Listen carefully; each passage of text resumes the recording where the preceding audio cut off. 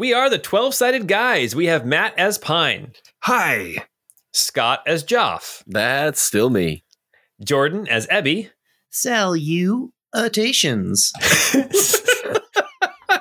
Sabrina as Nari. Hey there. And me, Paul, as all of the NPCs you've forgotten about. NPCs like the random girl in the Cross Candles Inn that I actually named. Does anyone remember what it was? Lucia. No. Angus.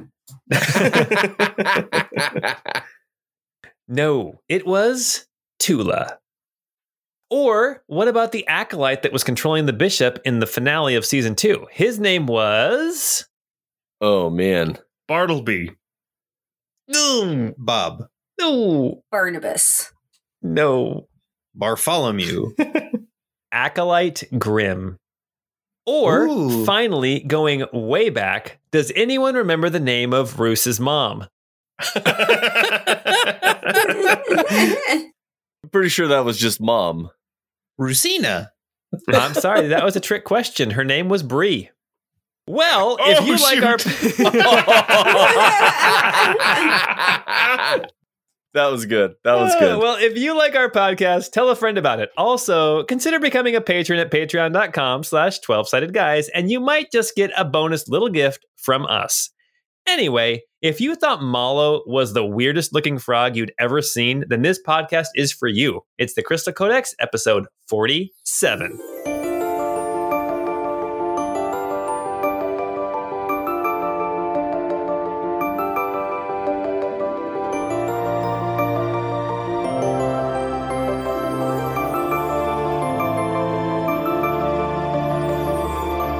Okay, at first I thought I was thinking of a different game.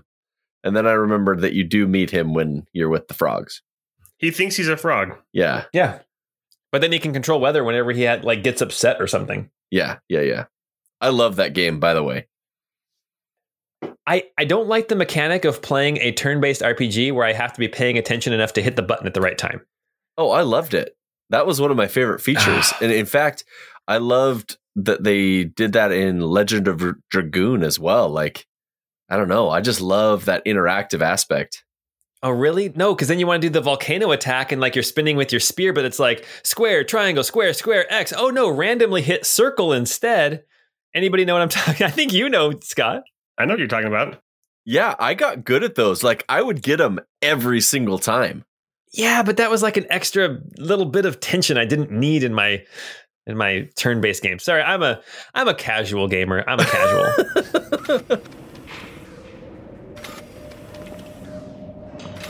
So last we left Nari and the boys and Colbury and Adressa, the second floor, the second area in the fortress, deep beneath the Stormfist village of Summerhome, had been cleared. Pine had been knocked down quite a few times by a walking anvil. Some people came pretty close to, I guess, death. Well, the floor was just slippery. Yes, exactly. And let's see, people spent a lot of their spell slots, but everything was cleared out of these random kind of smithing and anvil ormeks. And we met Adressa, who is a Stormfist warrior from, apparently, Tazar's group that came down here almost a week ago. She came down to help the fated hero, who actually turns out is not the hero. You managed to find a couple of interesting knickknacks around, and that was kind of where we left it off. Oh, also there was a book that Colbury tried to read, and it gave him a headache really bad. So Ebby tried to read it later, and he ended up taking 15 points of psychic damage. I think last time we ended, you guys had just finished your short rest, and you were about to head down some stairs to the next level of this facility, this fortress, according to the Stormfist clan.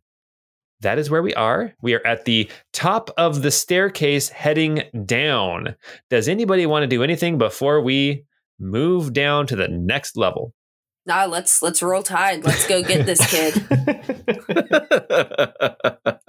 I was thinking about that book, but no, Pine's not gonna try to read it. Pine's not gonna try to. Oh, the other thing that you guys. So there was like a red gem. There was a brass like horn, like that's off of like a gramophone, like one of those old timey crank record players, but it's just the horn. There was also 2 books. One book gave Colbury a headache. The other book nobody tried to read yet. Oh, and also, last thing, there was a crystalline matrix, that little contraption that sits in the chest of a deacon that holds the consciousness of a being from, Ebby's time. Would we have been able to spend some time during our short rest to figure out what these items do? Actually, I don't see any reason why not. Is there anything in particular that Pine would want to check out then? Well, I really like the gramophone horn, but I think Ebby rested with it on his head. So Ebby probably has a better shot at figuring out what that thing does. So I got a question for you then. If a magical item does not require attunement, does spending time with it let you know what it actually is? Usually, yeah, you can figure out what it does during a short rest.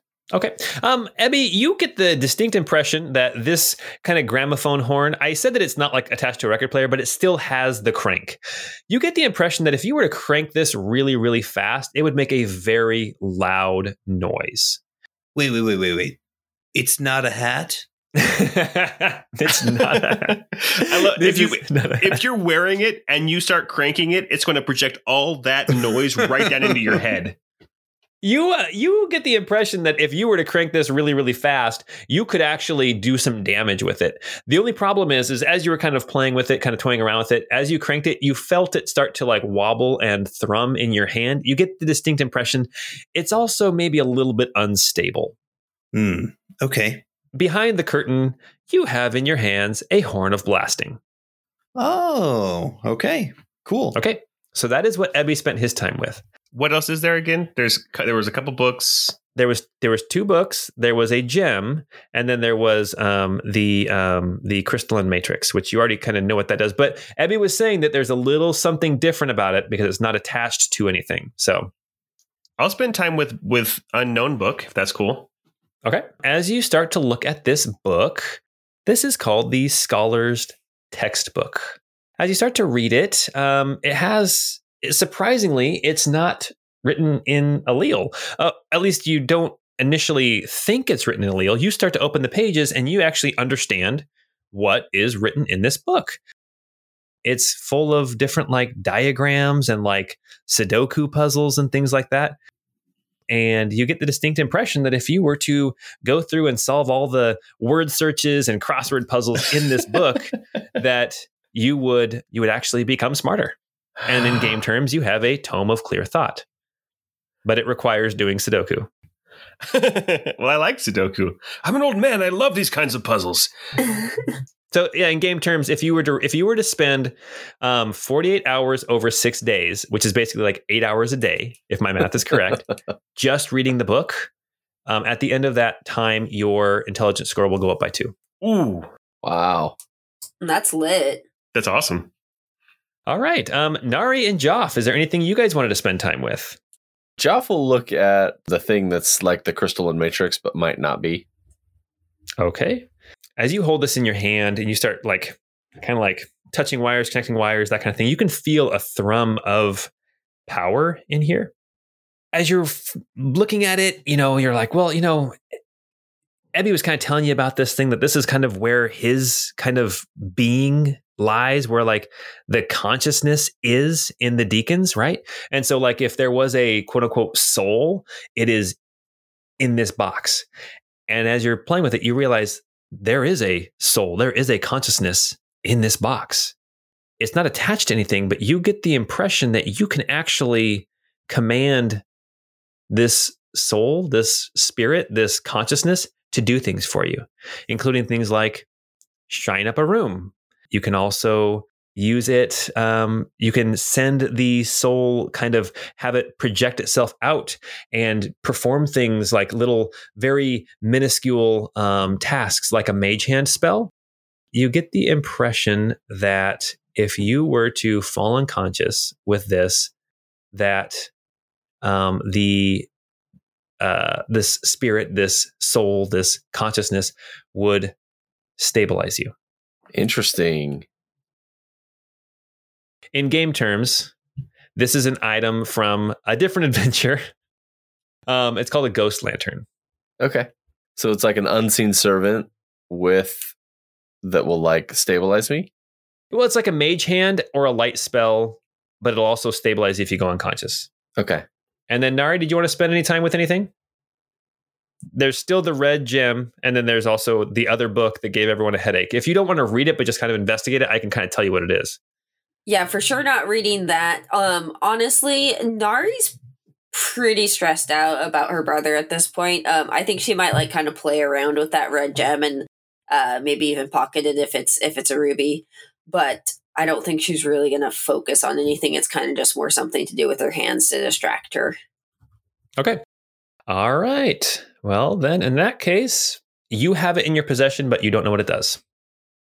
All right. Is that kind of the impression that you were trying to give? Yeah, like I just kind of played around with it, but I don't think there was really any focus on that at all. All right. That's the impression that I get. Wah, wah, wah, wah. Not the best Mighty Mighty Boss Tones song, in my opinion, but the most popular for sure. And the best impression. And a very, very good impression. All right, you guys are all standing here at the top of this staircase, ready to go down to the next level. Adressa has told you that she has not been down below the current level, so she does not know what to expect. But the rest of the group, Tazar, and then two of their other companions, more than likely would have gone this way. Since they didn't turn back, they're probably down here, down these stairs. I was going to ask you guys marching order, but that's okay. We don't need to worry about a marching order. You guys start going down the stairs, and you end up at the bottom of this staircase. In this room, it's about 20 feet by 20 feet, and to the north, there is a hallway. And as you are standing here at the bottom of the staircase, you can see that it opens up into this very large room. From where you're standing, it looks like there's some kind of a light source from the eastern side of this large room, but you can't see into the room very clearly. Or very far yet. As you are standing here, let's see. I want perception checks. Dirty 20. Jeff got a 10. Pine got a 21. Ebby rolled an 11. As you are standing here, Nari and Pine, you both glance into this large room, and in the middle of the room, this room is, it's got to be like 70, 80 feet across in the direction that you can see. You can't see how far to the east and west it goes, but you can tell that across the room it goes about 70 or 80 feet. You see lying in the middle of the floor are two bodies. These are not metallic bodies. These look to be about the same size of what you would expect a Stormfist body size to be. Nari, you and I should be carefully approach. If something hurt these people, then it might still be lurking around. And this time we should be smarter about how we go through the hallway. Yeah, let's maybe try to kind of sneak out here and see if we can get to one of the bodies and investigate without disturbing whatever caused it. Okay, well then here's what we're going to do. We're just going to go ahead. We're just going to roll initiative, okay? Just remember, initiative does not mean that combat has started. It just means we're going to start taking turns. And that's how we're going to progress at this point. Pine rolled an 11. Nari rolled a 19. Jeff got an 18. Ebby got a 6 for initiative. All right, let me do a couple of quick rolls. And well then let's go ahead. Let's just start going in initiative order. We'll start at the top with Nari. So I'm going to try to kind of sneak into the room here and try to go up to that closest body. Okay, well, you can move half speed if you're going to be sneaking, and I want you to make a stealth check. All right, so rolled a 17 for stealth. That's nice. You get up. Yeah, that's a very good roll. Thank goodness for Mithril Chainmail. You get up to kind of where this room that you're in with the staircase is, where it kind of the little hallway that goes north. You get to right to the edge where you can kind of see into this room. And Nari, what you see is that the light source coming from the east, it appears that on the eastern wall, there is a statue. And that statue has crystals looks like naturally occurring crystals popping out of this statue, and those crystals are glowing, and they're glowing quite brightly. But you weren't not able to move far enough along to get to either of these bodies in the middle of the room. Did you just say you weren't not? I probably did. You weren't not there to do that. Hey, forget about it. You can use your action if you want to do a dash action and continue to sneak. Can I continue to sneak if I do that? Yeah. Dash action just means that you're going to use your action as movement, but you can still do it as sneaky movement. That's fine. Oh, okay. Yeah, no, I definitely want to do that then. Yeah, keep moseying as close as possible. Yeah, you can move up 15 more feet. I think that gets you pretty close. Yeah. You get right up to this body, and as you are looking at this body, you can see it is a female, looks like a warrior of some kind. I want you to make a perception check, but you can see that the axe that this female was using is lying next to her hand. 26 for perception. Okay, you notice she is dead. I mean, you notice that like not unconscious, dead, and you notice that her skin is pink, like almost Pepto. Not that far pink. more like oh whoops, I fell asleep in my lawn chair and I forgot to put on sunscreen. Oh no. Okay. And does she appear to be like someone who I recognize? I'm assuming it's one of Tickrus's groups. Yeah, you would recognize her. Not like one of the not necessarily like one of the great friends of your older brother, but definitely part of that group.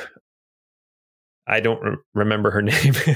We can make up a name if you want. No, that's fair. But she is passed on. We'll call her dead body number 1. All right. So can I tell at all? Like, does it look like she's burned? That would, it looks like, yeah, that's very possible. It's not it almost looks like she got a sunburn, but she's down here underground. Okay. All right. And that is Nari's turn. Joff, that brings us to you. Joff is going to follow suit, and he's going to try and move quietly into the room as well. Okay. Got a 23 on his stealth check, and so he's just going to move 15 feet to kind of get to the doorway, and he's probably 15 feet behind Nari. For his action, though, this time, as he's walking, he's going to mutter under his breath, "All right, ancestors, we need you on this one." And he's going to cast Ancestral Guidance. Me and Nari and Pine can all roll a d4 and add that to our attack rolls or to our saving throws for the next minute. Oh, wow. That's awesome. Was that for all of us? No, I can only do 3 people. Got it. That's cool. And since you don't do attacks as much, I left you out. I'm sorry. I see how it is. It's fine. Whatever. No. I mean, it's not like he gave it to Adressa and not you. That's true. Yeah. I'll give it to myself and Colbury and Adressa. And can I give it to the S-Stock? That's right. That's right. Gosh. So Joff, where you're at in the hallway, you still can only tell that there's light coming from the eastern wall. You guys can all, I didn't say this, but straight across the way, there is another doorway, another double door leading into another room. And you guys can kind of see that distance. And then Nari, you're in the middle of this room. The eastern wall has this statue, this crystalline statue thing that's glowing really bright. You can't see the western wall, Nari. It's too dark back there, just so you know. So you can't see what's kind of behind you to the west. All right. Pine, what are you doing? So Pine's going to start reading this Tome of Clear Thought. I'm kidding. I'm going to sit down and read for 8 hours. Oh, that one. Yes. Okay. No. Pine is going to go ahead and try to sneakily move into the room as well. Okay. That's a 15 stealth check. Okay. Okay. So I can move 15 feet up into the doorway. I see the dead bodies. And then I'm going to go ahead and use my action to continue moving another 15 feet. So now I'm in the room. I can see the whole room because I have dark vision. Yeah. So what you see is on the eastern wall, there is this statue with crystals like busting out of it, and that's all lit up. And on the western wall, there is another statue, but has no crystals. It's just like a statue of kind of a. Do you remember way back when in the ancient facility there was that kind of bird creature that you had to like move crystals from one to the other? Yeah. It looks like something from that same race, some kind of a bird man type thing statue there standing there. But it's very dark in that other corner or that other side of the room. Okay, well, Pine will try to whisper back into the hall, kind of a stage whisper, and say, Hebby, if you want to see what your people used to look like, I think I found a statue for you. And that'll be my turn. Magister Colbury is going to try to be very quiet as well, and he is going to move up 15 feet. He is just a little bit behind Joff, and he actually, with his staff, he is going to extinguish the light on the end of his staff, and that is his turn. Ebby, it is your turn. I will make my way. Are you sneaking? Oh, actually, yes. Can I before I move, Yes. I want to actually use my action to robotically reconfigure into what was the name of the panther-like lion type creatures that we fought? Oh yeah, it was a red panther. Yeah, the red panther. I'm going to robotically reconfigure into a red panther kind of metallic shape, and I will actually try to use some stealth as I move that direction. And you are now the panther. Okay, fantastic. All right, now I will move that panther token, and my movement as a panther is 20 or 50. Okay, so you can move 25 feet if you're going to be sneaky. Okay, we'll do that. And you want me to roll a stealth check? Yes, please. Okay. 14 for stealth. Okay. Very good. So I'm surprised you chose that picture for a robot panther, Paul, when there's a perfectly good transformer that transforms into a cassette tape that's also a panther. Oh, gosh. Oh, golly. Yeah, actually, I don't know what happened to the token. That's actually just the picture that I chose. It didn't tokenize it for some reason. Anyway, that's neither here nor there. Ebby, that is your turn. You are now here in the middle of the room. You can also see both statues. You see the glowing one on the eastern wall and the dark one on the western wall. You see across the way, there is another doorway straight up to the north. And last but not least, we have Adressa. She is going to try to be sneaky as well in her chainmail. Oh my gosh. So with disadvantage. Clank, clank, clank, clank. Please tell me she just falls flat on her face right in the room. She rolled a 1 and a 1.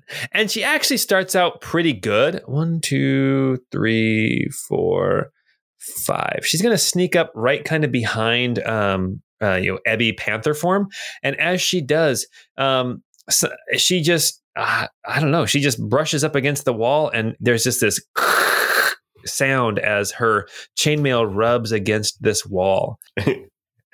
Actually, she was perfectly silent. It's just before she started walking, she said, "Hey guys, are we trying to be quiet in here?" Yelling at everybody who already left.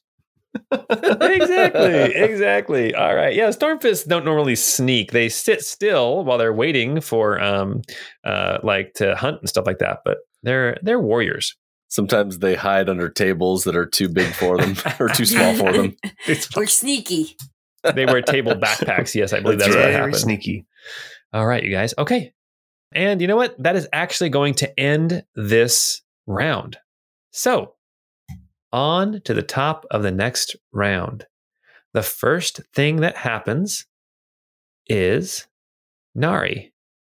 As you are standing there in the middle of the room looking at this dead body, you glance to the north in that doorway and you see your younger brother peek around the corner. Your younger brother Tazar is in the room to the north. From where you're sitting, you don't necessarily get a very good view of him, but he looks a little worse for wear. And he waves, and he kind of takes his thumb and runs it across his throat, but not like, I'm going to kill you, but like, it's dangerous here. Like be careful. Okay. Nari, it is your turn. So I'm going to continue to try to sneak across this hallway towards my brother and that other room. Okay. Oh no. Another stealth check. 16. Okay. And I mean, I want that to be my action as well. I'm just going to try to get all the way over here. Yeah, you get all the way over there to your brother.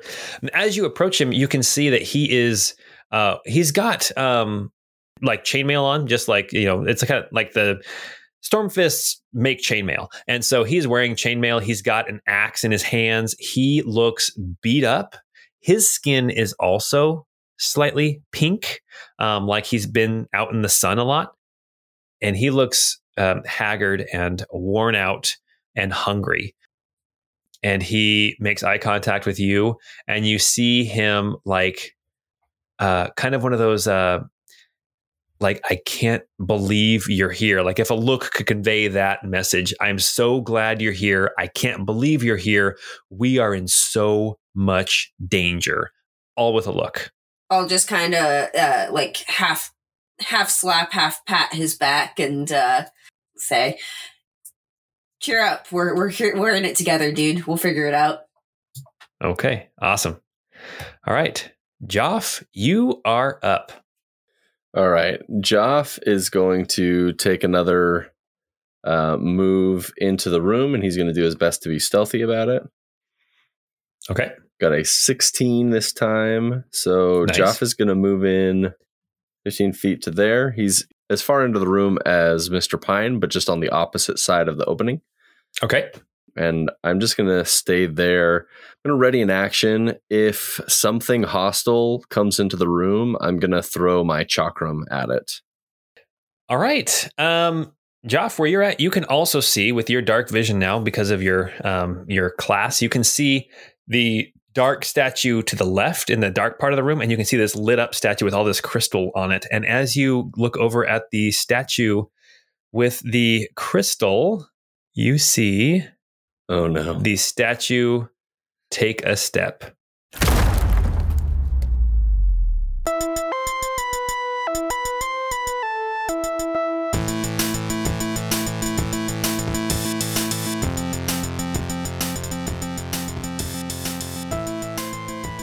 Hey, who did that? Come on, guys. That's your homie Adressa, actually. You see this crystal statue start to walk, and it makes it to Joff as it stomps across the room. And that is it. Okay, this counts as hostile. I'm throwing my chakram. Here is what I need. Let me just make sure I know what this is going on. Okay, this statue, as it walks towards you, it is illuminating bright light in a 30-foot radius, and then more light comes off of it. It's like 30 feet of bright, 30 feet of dim. Joff, as this thing gets close to you, it is blinding. It is incredibly bright. Joff, it is going to make a swing at you. Actually, it's going to take 2 swings. Oh no. Here we go. A 19 and a 29 and a 20. Oh, those both hit. All right.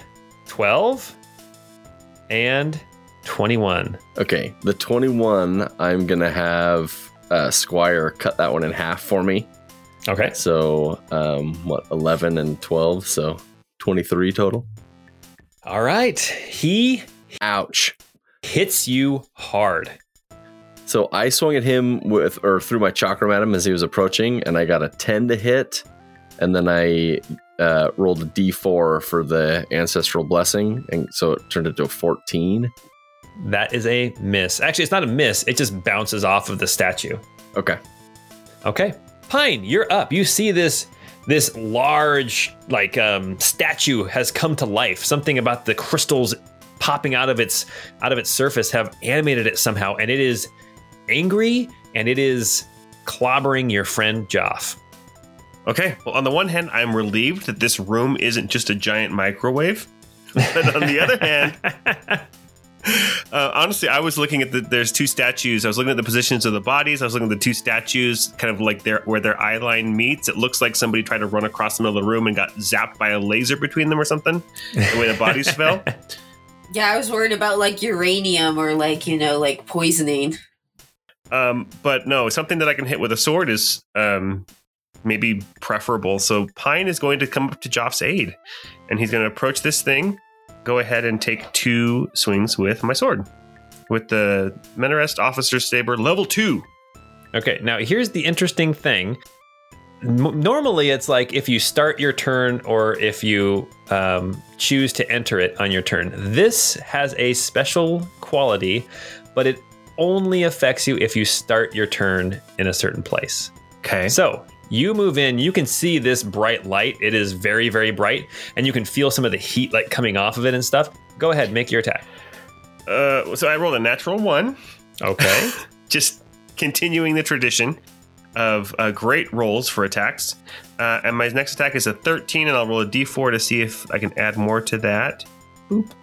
So that's a 15. Does a 15 hit it? No, it does not. Anything else you want to do? Crumbles, here boy, crumbles. that takes a full 10 minutes to do. I know. Field Marshal, sir, I ask your aid. Oh, out comes the S-Doc. 16 to hit. That does not hit. We're screwed. That's my turn. All right. Magister Colbury hears the commotion, and he is going to move into the room and kind of step aside over to the corner, trying to stay out of the range of this giant statue, and he's going to blast it with another firebolt. And that is going to be for rolled a 3. He rolled 8 to hit with a firebolt, and he misses. All right, Ebby, you are up. Oh man. Well, since I am still in Panther mode, I'm going to just take advantage of that. And I'm going to position myself so that way I have a good 20-foot head start. So I'm guessing I'm going to kind of move towards the middle of the room a little bit. Okay. And then I'm going to use the 20 feet straight charge and try to pounce on this guy. Oh, perfect. So it's not, odds are this isn't going to work, but the pounce is he has to make a DC 12 strength save or he gets knocked prone. And if he gets knocked prone, then I can make 2 attacks instead of just 1. Well, he rolled a 16, so he saved. Fair enough, then. Well, okay, so that doesn't work, but I will go ahead and make a bite attack at least. Okay. While I am still in Panther mode. Oh, a 20 to hit? That hits. All right. For 7 damage. Okay. And then with my bonus action, I am actually just going to go ahead and leave Panther mode and just go back into robot form. All right. Ebby, you are now basically standing over the top of this dead body. Squishy. Yes. All right. And last but not least, we have Adressa. Adressa, what she does is she is going to take her spear. She is going to throw it at this statue and make a ranged attack. And that is only 14. That misses. And then she's going to pull out 2 hand axes and throw 2 hand axes as well. And that is a 16, which is a miss, and an 18, which is a hit. So she's going to hit with 1 hand axe for... Oh, that's pretty good damage. That is going to be 9 damage. And she is now out of weapons. And then for her movement, she is going to move kind of into the room. And she's going to pick up the axe that the dead woman that Nari was investigating. She's going to pick up that axe off the ground, and now she has a great axe in her hands. Back up to the top of the round, it is Tazar's turn. Tazar is going to make a wisdom save, and he failed. Tazar looks at you, Nari, and bites his lip, and then shakes his head no, and he ducks back around the corner. Oh my god, you little bitch boy. He is overcome by fear. How old did we say he was? 16? Yeah, 15, 16, somewhere like young teenager. As you're looking at him, you see he can't even grow like facial hair at all anymore. At all. Sorry, he can't even grow facial hair yet, which amongst Stormfists, usually, 14, 15, the boys are starting to grow their beards and stuff. And he is still Peach Fuzz. Look, Harry, you can't throw your name into the Goblet of Fire and then be upset when you get picked to go down to the dungeons, my dude. Oh, gosh. Well, Nari, it is your turn. Are you going to say something like that to him? It's your turn. His turn was to cower. I will mutter "bitch boy" under my breath, but no, I'm gonna come out here and help my homies. And I'll kind of yell at him like, "Come on, dude, get out here!" And then I'll attack this dude for 12 to hit. Okay, that's a miss. And then a 20 to hit for 13 damage. Okay. And I'm just gonna action surge right now because I might as well with this guy. Yeah. So another 12, and then a 23 to hit for another 8 damage. All right, that brings us now to Joff. Joff, you are now starting your turn within 10 feet of him. I need to know what you're going to do. Are you going to avert your eyes from the shine of this guy, or are you going to try to look at it and make your attacks with normally instead of with disadvantage? You can avert your eyes and then attack with disadvantage, or you can attack normally, but it's very bright. Like I'll have to make a reflex save or a dex save or something? Like you'll have to make some kind of a save, yeah. Okay, I'm just going to go for it. Okay, make a DC 17 wisdom save. Oh no. Oh no. Oh, I got 17. Oh my gosh. Nice. Oh, your eyes are watering. You can feel your brain trying to shut down and optic nerves stop working because this is going to fry our brain. You manage to get through it and make your attacks normally. Yes. So I got a 21 to hit with my scimitar Okay. for 10 slashing and 7 precision for 17 damage. Nice. And then I'm going to drink my last potion of healing, Okay. and that will get me 6 hit points back. Not a lot, but then I'm actually going to disengage, and I'm going to back up a little ways away. Can you disengage if you drink a potion? Well, is it an item interaction, or is it a bonus action to drink a potion? Well, I think because you didn't have it in your hand, it becomes a bonus action. If you had it in your hand, I would say it could be an item interaction. Does that make sense? Okay. I hate to be a jerk, but No, it's fine. make an insight check. 22 insight. Move. So I was just gonna move Okay. and risk the attack of opportunity. Oh, gotcha. You were still going to take the potion. Yeah, I'm still gonna take Okay. the potion. Okay. He's going to swing out at you. Okay. That's a 29 to hit, Ouch. Okay. and you're going to take some damage. Oh my gosh. Yeah, you take 18 damage. that hurt a lot. Oh man. I'm really hurting. Okay. The bigger they are, the harder they fall, guys. Well, I must not be very big because it did not take a lot. That is my turn. Okay. This guy's turn. You sound way too happy right now, Paul. I am not happy. I am realizing that. So you remember last session when I started out and I was making predictions and I said a TPK in two sessions? Maybe it was only one session. I need everybody who is within 10 feet of this guy, which is Nari and Ebby and Pine, to make difficulty 17 wisdom saving throws. You guys all get a +3. Oh, nat 1 for a 7. Ebby got a 27. Nice. Yeah, Nari got a 5, so Oh no. even with the 3, it's not going to help me much. No, it's not. Okay, Ebby, you see this crystal statue start to glow and pulse, and something about the rhythm of the lights flashing off these crystals starts to kind of trick your mind, but you manage to kind of kind of shake your head and it doesn't affect you. Nari and Pine, you get a little bit dazzled and you are both slow. Rhythm is going to get you. Which means that you cannot use your reactions. Your speed is halved. And if you're going to use the attack action, you can only make one attack. You cannot do an action and a bonus action. You have to pick one. This will last for a minute, but you can repeat the save at the end of your turn. Now, good news, that was its turn. Pine, it is your turn. I need to know, are you going to avert your eyes, or are you going to try to make another wisdom save and fight with disadvantage? Or sorry, if you make the wisdom save, you can fight normally. Sorry. I'm going to... I mean, that's what I'm here for, right? I'm here to do some attacks. So I'm going to try to take some attacks on it. One attack. So you're not gonna avert your eyes.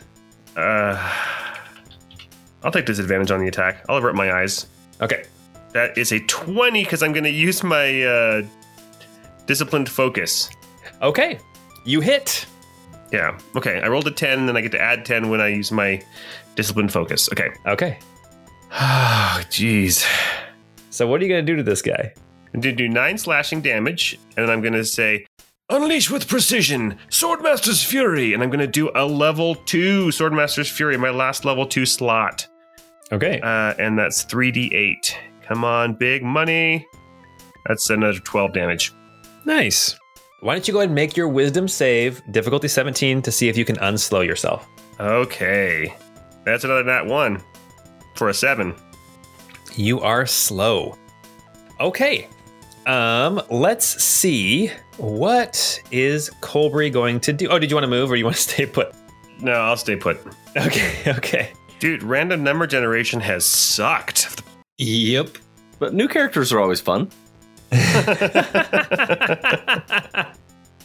Colbury, he is going to do something a little bit.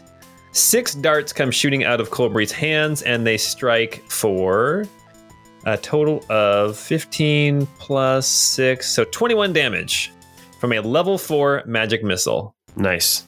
Ooh. He should try casting Shatter on this thing. And he's going to move further away. Colbury is not a combat wizard. That's not what he does. He likes paper, as he's told you before. Okay, that now brings us to Ebby. Ebby, you are not slowed. You are within this guy's aura. I need you to either avert your eyes or make the save, even if you're not attacking him. I will avert my eyes. Okay. I don't necessarily need to be looking at him for some of the stuff that I hope to do. Okay. I think the first thing I'd like to do is a quick question. Was he made of crystal or glass or anything? He is a statue with crystals coming out of him. For all intents and purposes, yes, he is. If we were to pick a substance he's made of, crystal would probably be the best choice.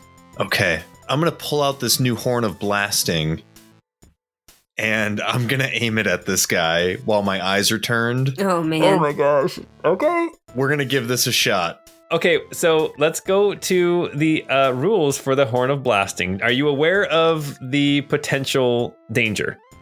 I think so. So I'll read it. I've got it up in front of me right now. Okay, perfect. So you can use an action to use the Horn of Blasting. It emits a thunderous blast in a 30-foot cone that is audible 600 feet away. Each creature in the cone must make a DC 15 Constitution saving throw. I'm hoping that I can angle that cone, like while I'm averting my eyes, kind of aim it at this guy. So that's my hope. Yeah, for sure. On a failed save, a creature takes 5d6 thunder damage and is deafened for 1 minute. On a successful save, they'll take half as much damage and are not deafened. Creatures and objects made of glass or crystal have disadvantage on the saving throw and take 10d6 thunder damage instead of 5d6. Oh gosh. Each use of the horn's magic has a 20% chance of causing the horn to explode. The explosion deals 10d6 fire damage to the blower and destroys the horn. Seems good value. Which means if you roll, how does that work? 20% means you roll a d10, and on a 1 or a 2, it explodes. Right. Why don't you make that roll first? Oh, gosh. Oh, man. Oh my gosh. Okay, wait. We need to like prep ourselves for this. Okay, everyone take a big breath in and out. Everyone take a sip if you have something to sip. Okay, let's see that. Come on, RN Jesus. I don't have anything to sip, Paul. I don't have anything to sip. I'll take one for you. Come on, luck. All right, you ready, guys? Yes. Okay, here's my D10 roll. Yes. Yes. So I rolled a 7, so no explosion. Okay, so now how much damage does this thing do? 10d6. 10d6. Now he'll take half if he can make the Constitution save. Constitution save difficulty 15. Yes, but he has disadvantage because he's made of crystal. Nice. Way to go, man. He rolled difficulty 15 con save, and his Constitution is he rolled a 14. Oh, yes. Yes. So he took 37 thunder damage from that. Nice. Oh my gosh. And now everybody knows we're here. Just like that, this guy is looking messed up. You see crystals that have been popping out. Some of the ones that were thrumming and throbbing that were like making everybody else slowed, like crack and explode. That was fun. Okay, anything else Ebby's gonna do? No, that's my turn. We're good. Okay. I'm not really a fan of jazz. Oh gosh. All right, that brings us now to Adressa. Adressa is going to, with a shout of anger and rage, she's going to run in here, and she's going to stand next to Ebby and Nari, and she's going to take 3 swings with a great axe. And she hit Wow. 3 times. Wow. Those are some good rolls. Let's see how much damage she can do. Guys, she just dealt 28 damage. Damn. Wow. All right. MVP. Yeah, seriously. Can I borrow her rolls next time? Oh my gosh. And just like that, this guy is looking very messed up. Okay. That brings us now to the top of the round again, and Tazar. Tazar is going to try to make a wisdom saving throw. Natural 1. He is not going anywhere. In fact, he pees himself. Nari, you're up. Well, at least he's hydrated. It's very yellow. Very yellow. Oh. Nari, you're up. Okay, so I guess I will make my one attack not looking at him. Okay, that's with disadvantage. Okay, well, that was nat 20, but it'll be 25. Okay, that's a hit. Okay, so that'll do 13 damage. And then that's it. I can't do any bonus actions or anything. No, that is it. If you want to move, then it is. It's going to take half of your. You can only move half your speed. Yeah, that's crazy. Yeah. Okay. Yeah, you hit him very good, even though you are very slow. Okay, Joff, you are up before his turn again. All right, Joff is gonna run in, hit him with his scimitar, or swing his scimitar, and then bonus action disengage and run away again. I got a 24 to hit for 6 slashing, 10 precision for 16 damage, and then I'm gonna back away to 15 feet away. As you go up and you slice him with your sword, totally expecting to then turn around and run away like a little bitch. I have no qualms with that descriptor. As you strike out, you hit the statue and the light goes out. The statue stops moving. The crystals start to explode and pop, and the statue crumbles into dust. And you have defeated the crystal statue. Cue victory music!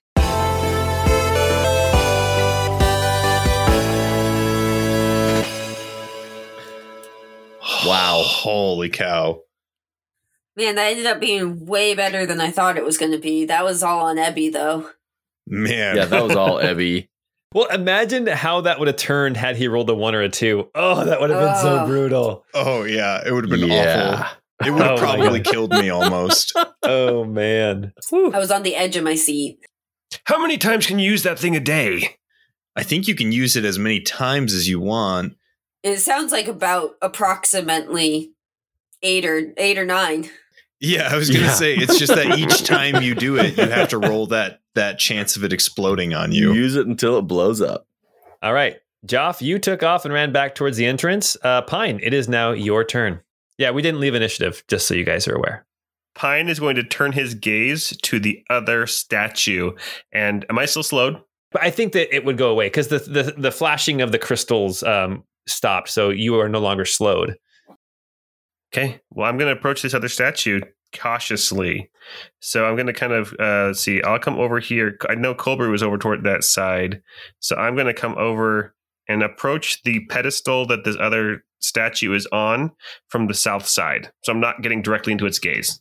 I was going to let you know, too, the one thing I forgot to mention. Nari, when you were up in the northern room, this small little room with your brother, you see there's another staircase going down. Oh, okay. And it looks like that is all there is kind of to this area. There's this large room, and then in the south, there's a staircase going up, and in the north, there's a staircase going down. Pine, you are over by the statue. Why don't you make a perception check? Okay.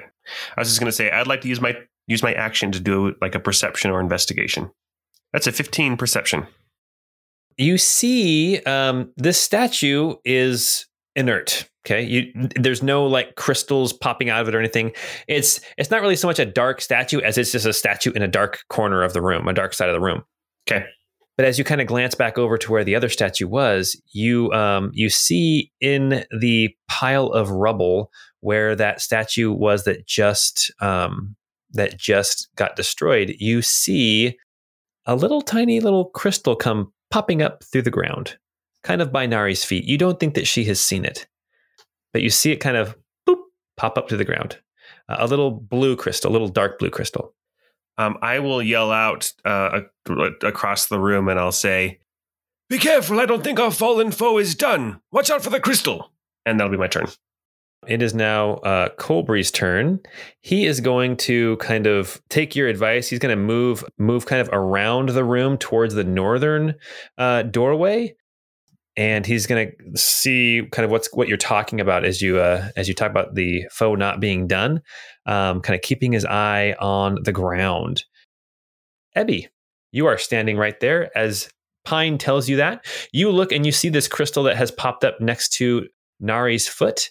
And you see another one pop up a little bit north of that.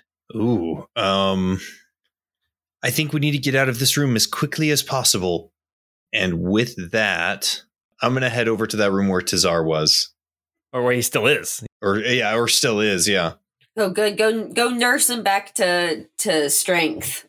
Yeah, you see this little room is like 15 feet by 20 feet. There is a staircase going down, and Tazar is like huddled up in the corner. You can tell he's been through some trauma. Like he is kind of checked out at this point. Got it. If you want to make a medicine check to see if there's something you can do to help him, I would allow that. Yeah, I think I'm going to do that. And while I'm doing that, just be like, it's okay. We're here to help you. You're not alone anymore. And I rolled a nat 20 for a 28 on my medicine check. That's fantastic. As you kind of start talking to him, saying it's okay, he looks up at you and he kind of like wipes his eyes and stands up. And you don't know why it worked, but it did. You see him compose himself and gather himself up and take a big breath and collect himself. And that brings us now to Adressa. Adressa takes out her axe and she sees the crystal that has formed on the ground, and she takes a swing at that crystal. Let's see if she can hit it. She misses, actually, but she's got 2 more attacks. So she's going to make 2 more attacks against that crystal that formed. And okay, so she missed, and then she got a natural 20 against the crystal that formed by Nari's foot. Let's see what ends up happening. She's playing whack-a-mole with the... She hits the crystal as it like shocks her and she almost drops the axe. She deals, it looks like 9 damage to herself. I just realized that I'm standing right next to probably where those crystals are going to fly over and animate. Well, the crystals were heading north. Oh, they're heading north? I thought they were moving. I thought they were just popping up. Well, the one crystal popped up and another one popped up just to the north of it. Oh, I thought that they were going to pop up, fly, and then zoom to the statue I'm right next to. No, they're just sticking up out of the ground. These are like formations of crystal just kind of busting up through the ground. Oh, okay. So they're not like floating. Okay, I thought they were floating. Okay. No. Yeah, sorry. I should have explained that better. These are not necessarily the crystals that were on the statue. This is like new little crystal clusters popping up through the ground. It is now Tazar's turn. Tazar steps out of this room, sees you, Nari, and rushes over to you and says, "Nari, I'm so sorry. I'm so sorry. I'm such a coward. Such a coward." It's okay, my dude. You should not have ever been here. So I'm happy you're safe. It's good to see you, and we won't have to talk about this up above. Nari, it is your turn. As you are standing there, you see another crystal form and another crystal form to the north and to the north again. In fact, it looks like they are heading towards the hallway that leads into that north room with the staircase going down, where Ebby is currently. Is it like a path that's staying there, or are the crystals kind of like... No, it's like these crystals are like one will kind of go boop, and then like the next one will pop up and be a little bit bigger. These crystals are popping up out of the ground in a line heading towards the doorway to the north. Well, I think we're going to have to go deal with whatever these crystals are, but maybe Adressa could take my brother back up while we take care of this down below. Okay. And so where is Nari going to go now on her turn?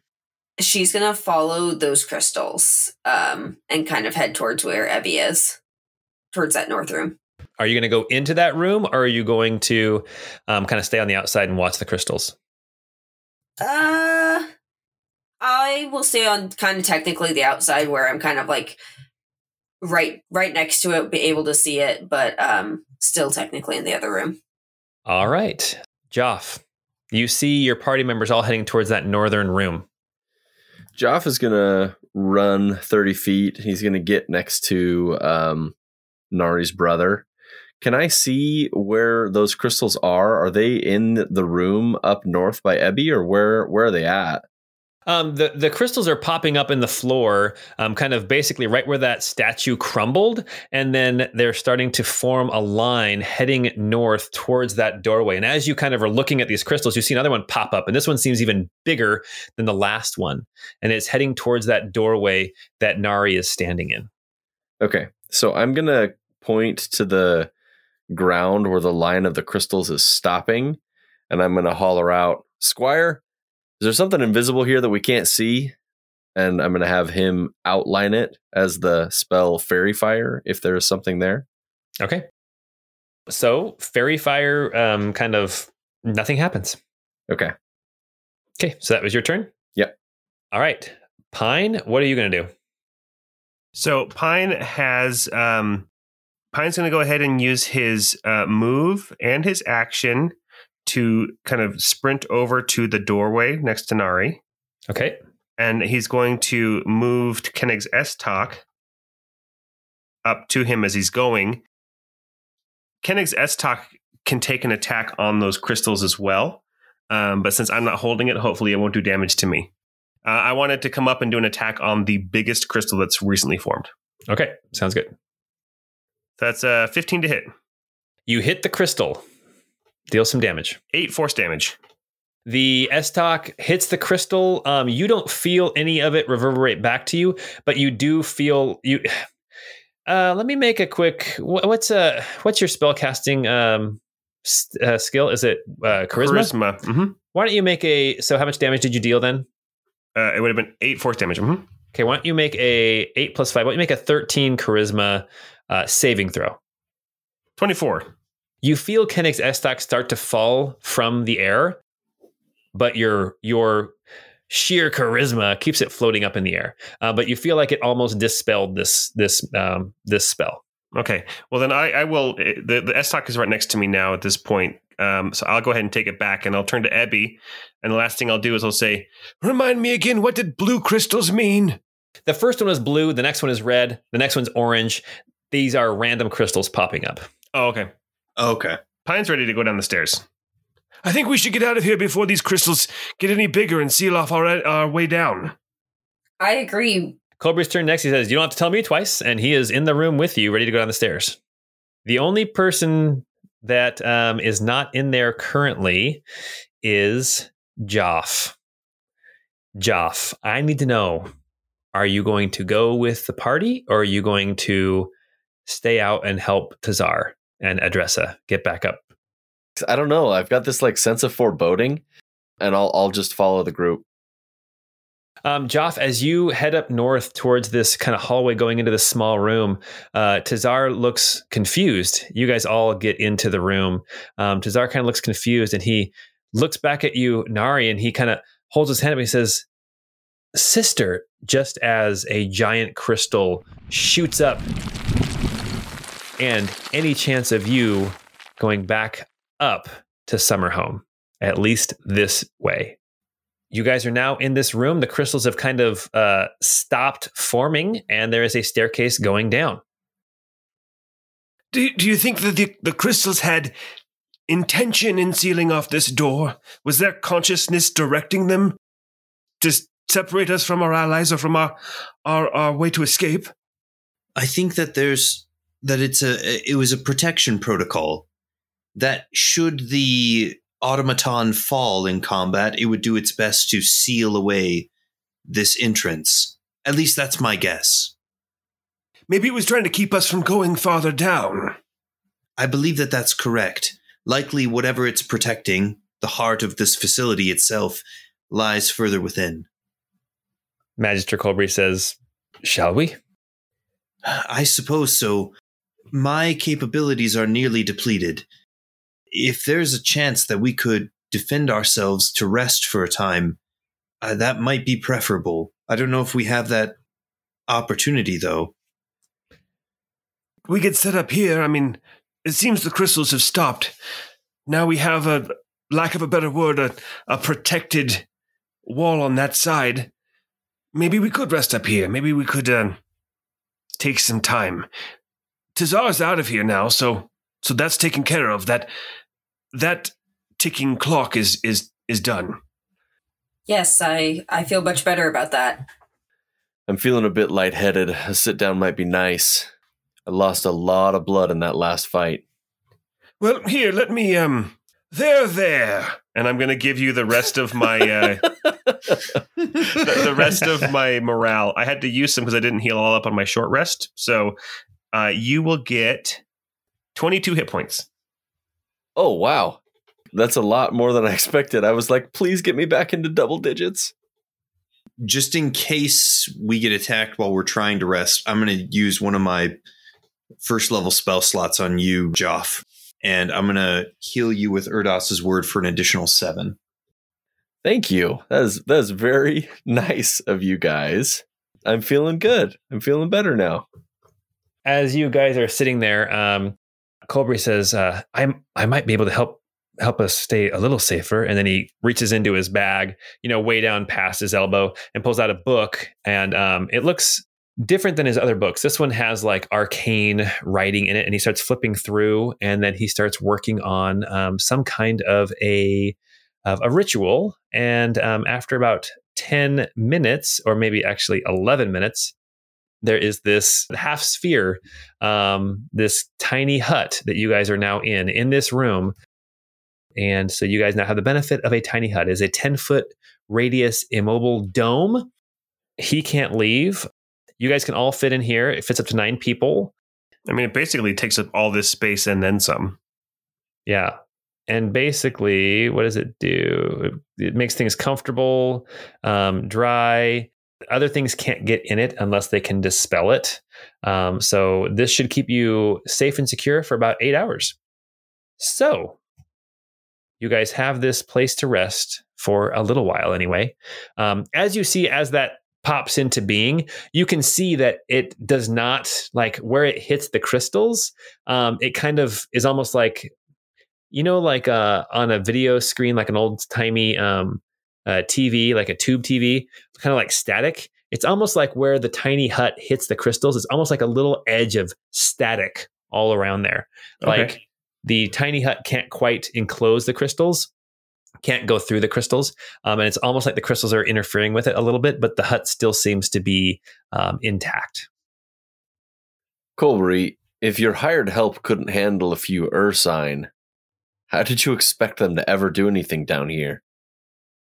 I had no clue what was down here. Nobody has been down here for millennia. And in all honesty, they were the best I could find. Let's be clear. I mean, they couldn't handle a few Ursine. They were big and scary. They hit very hard. They did hit hard, but their mammoths were so cute. He says, when I started my trek into the mountains, I had four hired hands, and two of them turned back almost immediately after getting through the pass. It was just too nasty and treacherous. They gave up. My money wasn't worth it to them. And then I lost another one on the trek, and then my last hired hand died in Winterhome. I knew I had to press on, and here I am. And now I have you, and I appreciate all the help that you've given me in getting to this point. What do you want to find at the bottom of this? Okay. I fear that the rumors of inevitability and of some kind of end that was stopped, I fear that the mechanism put in place to stop the inevitable is failing. I fear that is why things are trembling and shaking up here in the mountains. I worry that the inevitable will still happen, and I need to figure out if I can stop it, if I can keep whatever machinations were put in place, if I can keep them going. Do you even know what this inevitable thing was? World ending. The angel. It sounds scary, but we don't know enough details. It is scary. It is scary. But what is inevitable in life? That there is an end, that there is death. I think my understanding would have me assume that the inevitability to come was either a loss of free will or a quicker end to everything than just what would come about naturally. But we don't know. Ends always bring about new life and change. I'm not convinced that if it's just an end, that it's a bad thing. I mean, I want to keep on going, though. Still life in these bones. So, yes, an end, yes, something else very well may pop up in its place. Yes. However, it won't necessarily be us. And it won't necessarily be Pavantis. My problem with inevitability is that saying that something is destined to happen and then doing all you can just to make that happen is giving up all of your free will. So I think that just as bad as destroying everything, as everything ending, the death of the world, whatever, would be that everyone loses their ability to choose. I think, Pine, your mind is thrown back to the readings that you did in Librarian Gem's book, where, she talked about, like, there are stories in ancient days of people literally withholding medicine from sick people because that was kind of the inevitable, right? You get sick, you need to deal with it. The inevitable will happen. I don't know how Pine feels about that. No, I hate that idea. And to have a powerful being now enforce that inevitability on everyone, no longer a creed, but now being forced, being implemented through power, through coercion. That sounds just as terrible as the end of the world. That's the end of free will. That's the end of individuality. From my understanding, there is, of course, a certain natural cycle to most things. A birth and a death, and followed by birth again. But the cycle itself is stable, generally speaking. I fear that this inevitability would be the end of the cycle. And that, to me, feels like a crime against Pavantis itself. Colbury nods and he says, yes, I feel the same. I feel like, yes, you can say that what will be, and that, inevitability is the natural course of things. But what if this inevitable end is not natural? What if it is against nature? And then, Ebby, you very well may remember having read in your in the Crystal Codex times where Arnium Celadar literally praises Lord Moshe, who is the Lord of green things and growing. He's a Lord of nature.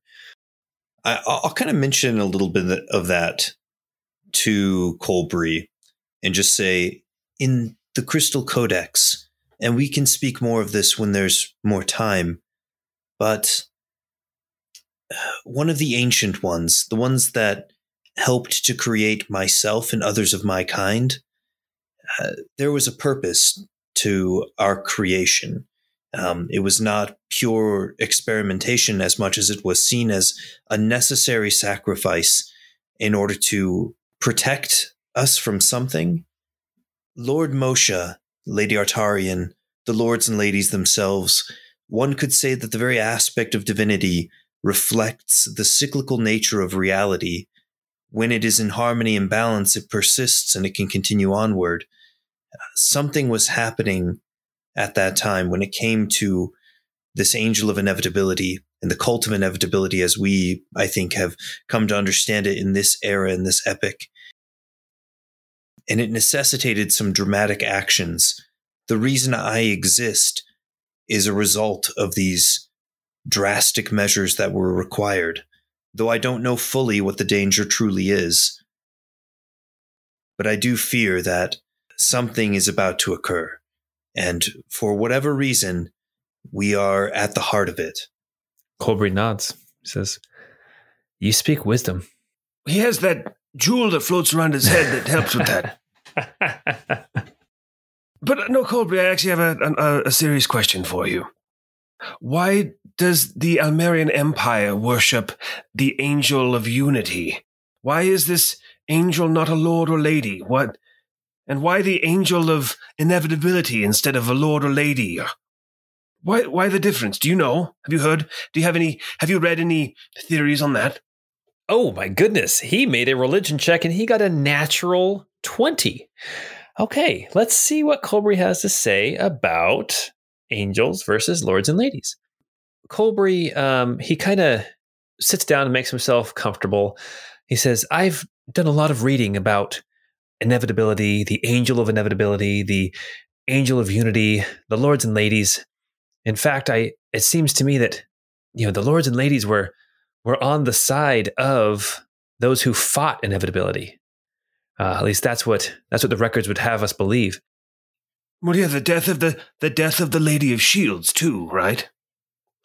He nods and he says, yes, Lady Balbarel, yes, there is a rumor, there is a belief that maybe she did not survive and that, we still worship her in a way, but that she really has no power to give because she didn't survive. And according to something I read, and Pine, you would know this is something that you actually literally have in your bag, something that I read, the Lady Balbarel may have been struck down by the Angel of Inevitability.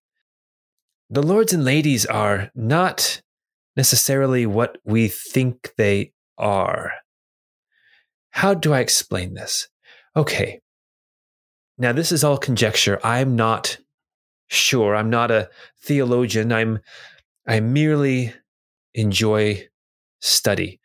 But those beings that we call lords and ladies are not necessarily the same type of being. I don't know how else to explain it. We may worship an angel and call him a lord. We may worship a devil and call her a lady. We may worship some creature from another plane of existence and they might have a different name for themselves, and we as humanity have simplified it to the point of Lord and Lady, and we have organized and put these higher powers into this box to make it easier for us to understand. So the nomenclature is our doing. It's for our understanding. I believe so. I used the word nomenclature before in this podcast. I just wanted to use it again so that everybody remembers that I'm smart. He says, yes, I believe so. I don't know what type of being Lord Moshe is. And I don't know what type of being Lady Artarian is. We lump them together and call them the Lord and Lady of nature and growing things and that kind of aspect, the Lord of Lady of nature. But do they even exist on the same plane? We don't know. We can get power from them, but I think that over time, humanity has kind of lumped lords and ladies together and has kind of assumed that they are together, that they are the Lord and Lady of Swords are basically partners, are collaborators, and that's not necessarily true. So who's to say anything about an angel of inevitability or an angel of unity or Lord Moshe or Lady Artarian or any of them? The fact of the matter is we really don't know that much about the lords and ladies that we worship, nor about the angel of unity or the angel of inevitability. Well, I think Ebby's probably the closest to any of the lords and ladies here.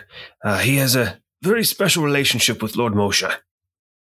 Well, I don't know if it's that special. Well, I'm just wondering if you could shed any light based on your experience. You know, we have the prophecies that speak of us. You have communed with him. Well, I can feel certain energy there. You know, Colbury, you mentioned something, and it strikes me as kind of an interesting observation. We don't know very much about these aspects. And perhaps to answer you, Pine, I also still do not know much or comprehend everything there is to comprehend when it comes to Lord Moshe. There is a tension between the aspects of the divine. There's a tension between Moshe and Artarian, and we see it play out. The powers of decay fight continually against the powers of life, and yet in their combat, in their struggle, they find balance, and the cycle is able to maintain itself. And yet they are required to push for as much control as they can. If one were to overpower the other, then it would fall into utter chaos and imbalance. Obviously, if decay overcame life, then this would be a desolate wasteland. But likewise, if life overcame decay, then it too would deplete rapidly and would become anarchy and chaotic itself. So there must be this tension always. I don't know if it is the tension that we derive the energy from, or if it's from other relationships. Perhaps they are more unified than we know. There's much that we don't yet comprehend. At least there's much that I don't comprehend. I do feel, though, that from my experiences, at least communing with Lord Moshe, limited as it is, I feel like the goal, the impetus for all of this is to maintain the balance. That while there is the tension, to keep this moving, such as it is, would be the objective. This life, this creation. But who knows what may yet lie in store for us. I think all in all, this conversation has made what we need to do down there no more clear. Colbury kind of laughs and says, I think you're right. I hope that we will know what to do when we get down there. I'm going to be honest, all this book talk is far beyond me. I'd be happy just keeping my family safe. Well, you've done that. Huzzah. As you guys finish this conversation about religion and the lords and ladies and inevitability and what is to come, you silently kind of begin some introspection and start to ponder each of you individually and begin to take a rest. You guys do get a long rest. And when your long rest ends and the tiny hut disappears, you guys all will be level 8. Yeah. Oh, yes. What? Oh my god. That's amazing. Oh my goodness. We're going to stop there for tonight. Awesome, you guys. Hey, what a great session. I really thought that crystal statue, once he did slow, was going to just destroy you guys. And he kind of did a little bit. But yeah, hey, Joff, guys. yeah. I was down to 4 hit points. Oh my gosh. Holy cow. That's awesome. Yeah, and you guys, if you had stayed in his aura and you guys had failed that wisdom save when you tried to see him, you would have been blinded for a minute. Oh, geez. Oh, wow. Yeah. So when you did it, Joff, and you made it and you got that 17, you were lucky. All right, guys. Hey, thanks for playing. It was a great one. That was a lot of tension. And now you guys are stuck in this room with no way to get back up to Summerhome. The only way to go is down. I guess it's inevitable. Good one. All right, guys. Well, until next time, have a great time.